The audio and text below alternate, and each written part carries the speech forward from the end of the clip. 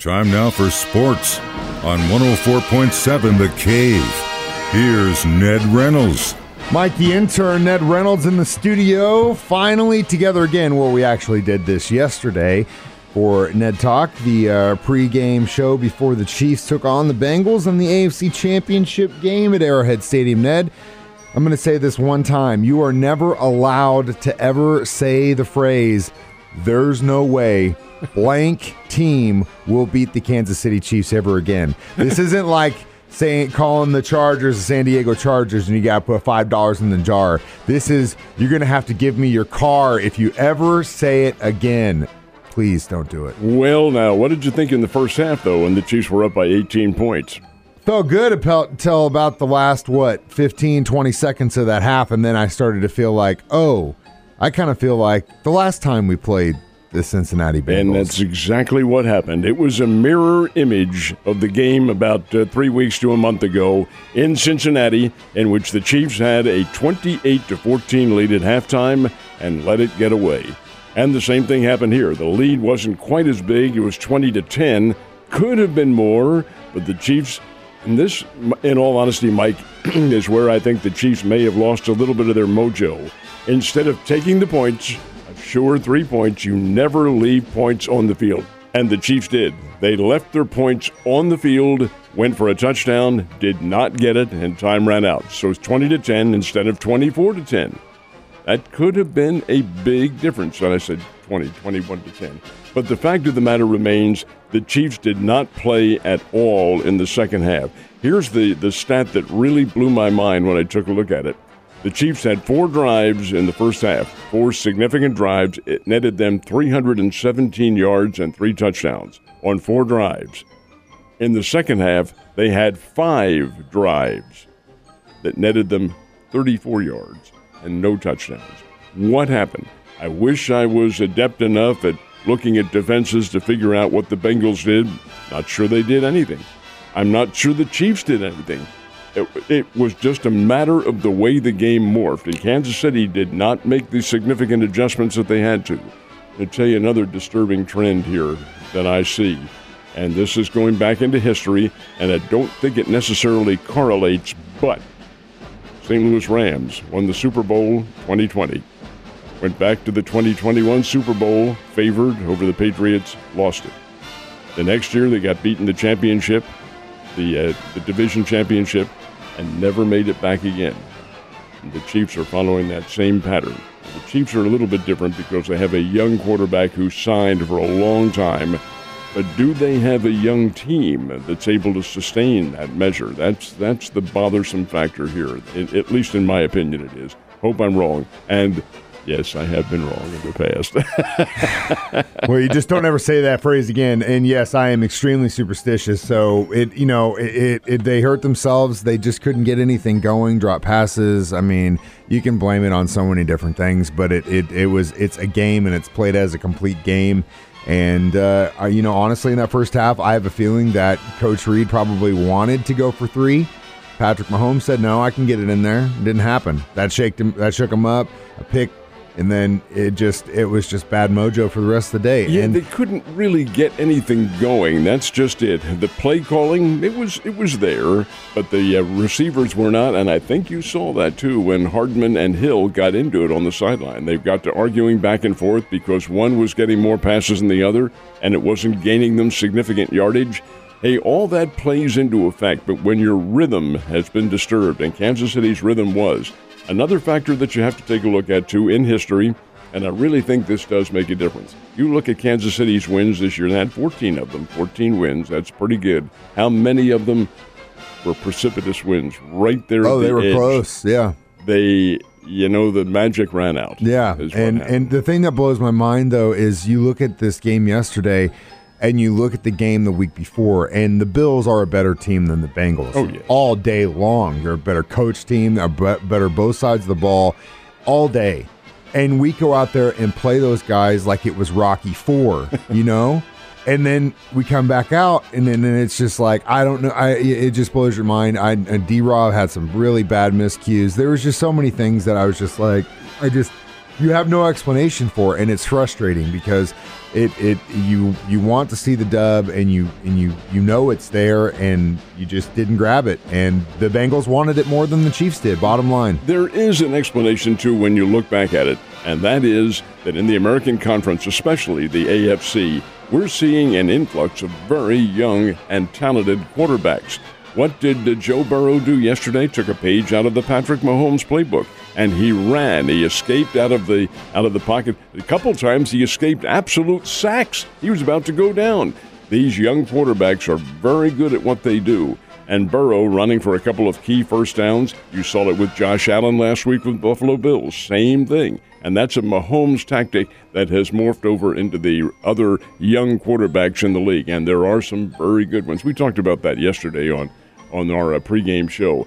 Fact is, though, the Chiefs do need to make some decisions in the offseason because the salary cap is going to be very significant for them. And they have some key individuals who are right there on the borderline. And the same with the others. Look at Garoppolo of the San Francisco 49ers. He has to go because his hit on the salary cap. Not that he can't play, he can. It's a lot of money, man. But the money is really a factor. Yeah, and we talked about this in Ned Talk yesterday with John. You know, I really hope they at least give Melvin another year chance. I think he was crucial. We'll see, though.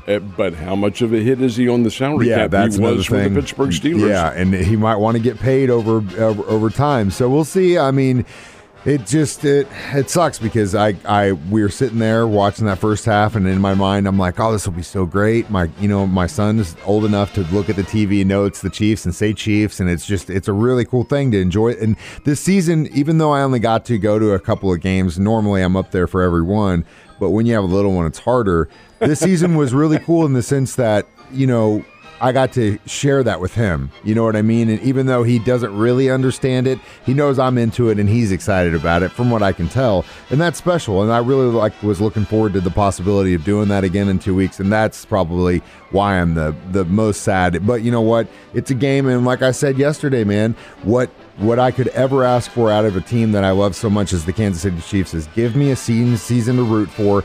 Brother, they've been to the AFC Championship game 4 years in a row. Nothing to hang your hat on.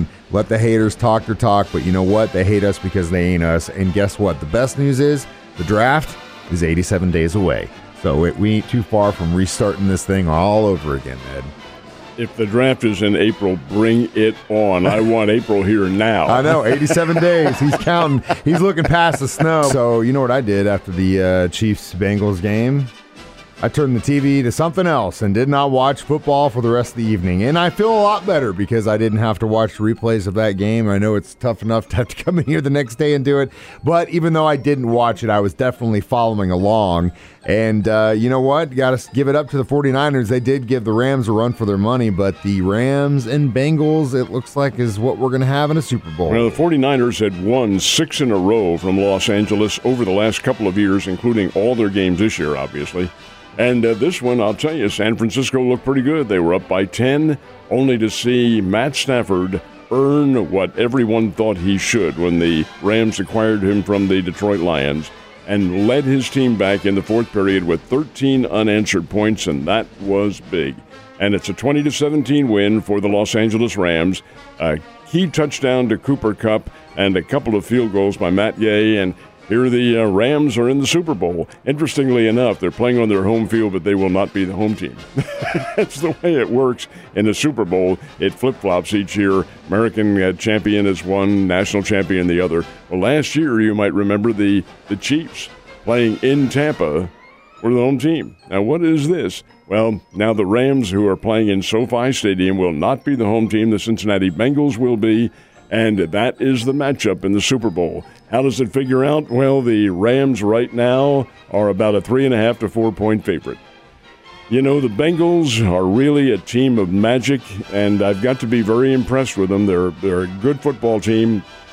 I based much of my prediction on the fact that they weren't mature and not ready for a run like this. After all, Joe Burrow's been in the league for just a couple of years. I know, it's the second year. And he has a young team. He has Jamar Chase, who's also in his rookie year, and you just have young players. Are they ready for that kind of pressure? Well, I didn't think so, but they were yesterday in Kansas City.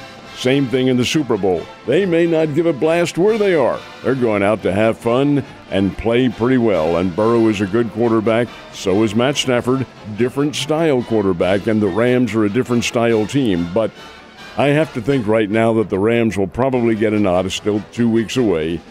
Being at home, even though they are not the home team. Anyway, it'll be an interesting Super Bowl. Their game yesterday, the Rams' comeback win over the 49ers, was a very good football game. Let's start with, I've got two questions. My first one is, that just goes to show you, or at least in my opinion, how garbage the Detroit organization is when you look at a talent like Matt Stafford and what he's able to do. First year in another team, new system, everything, and he looks like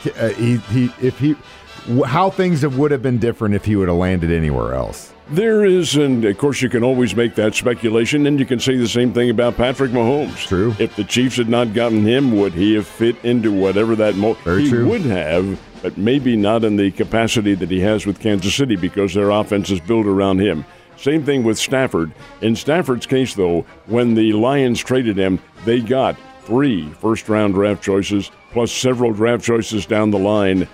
How that is going to work in Detroit's favor, well, we'll find out. Man, it didn't this year. That's No. for sure. Second question, let me put my tinfoil hat on real quick. As soon as that game was finished on social media, at least a lot of the guys that I'm friends with, kept saying, it's real interesting how the hosting team has got a Super Bowl back-to-back years. Last year it was Tampa. This year it was L.A. Is the NFL becoming more and more like the WWE, Ned?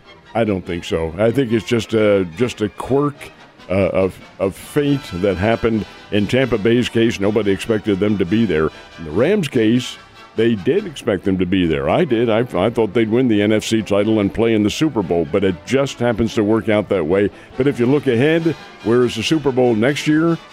Arizona. Are the Arizona Cardinals ready to be there? If it's 3 in a row, this tinfoil hat's staying on my head, Ned. All right, let's talk about something else other than football. I'm glad that's over with. Let's talk college basketball. How'd that go last couple both days? of the Missouri State teams won. The Lady Bears held on in a nail-biter with Indiana State, beat them 62-58.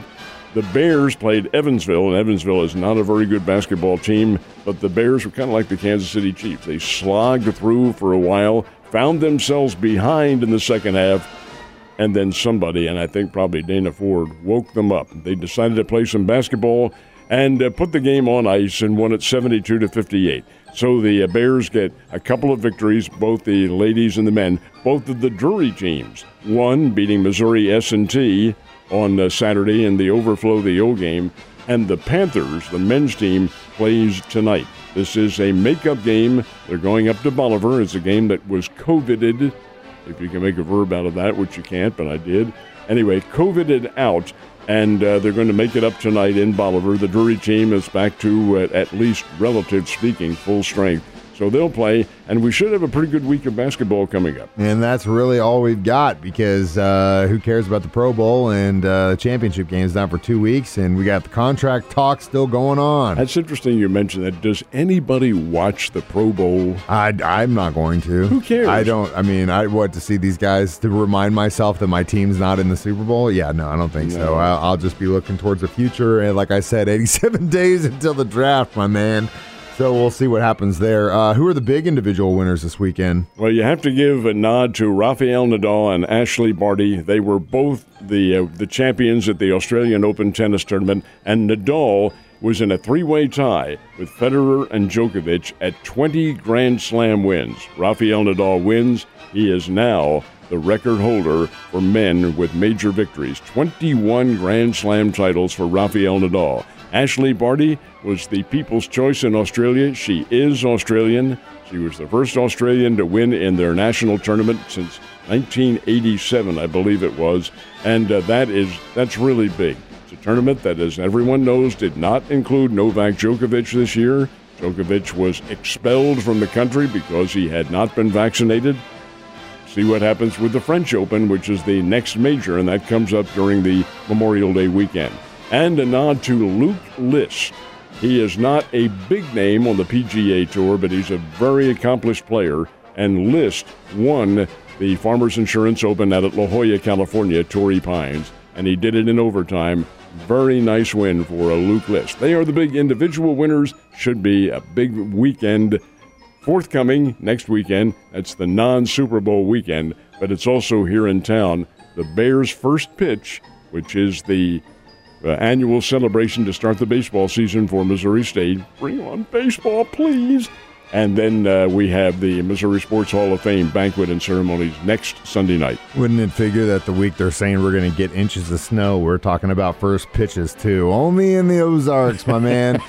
Ned, we're going to go get you some salt for the driveway. And until then, I'll see you tomorrow, man.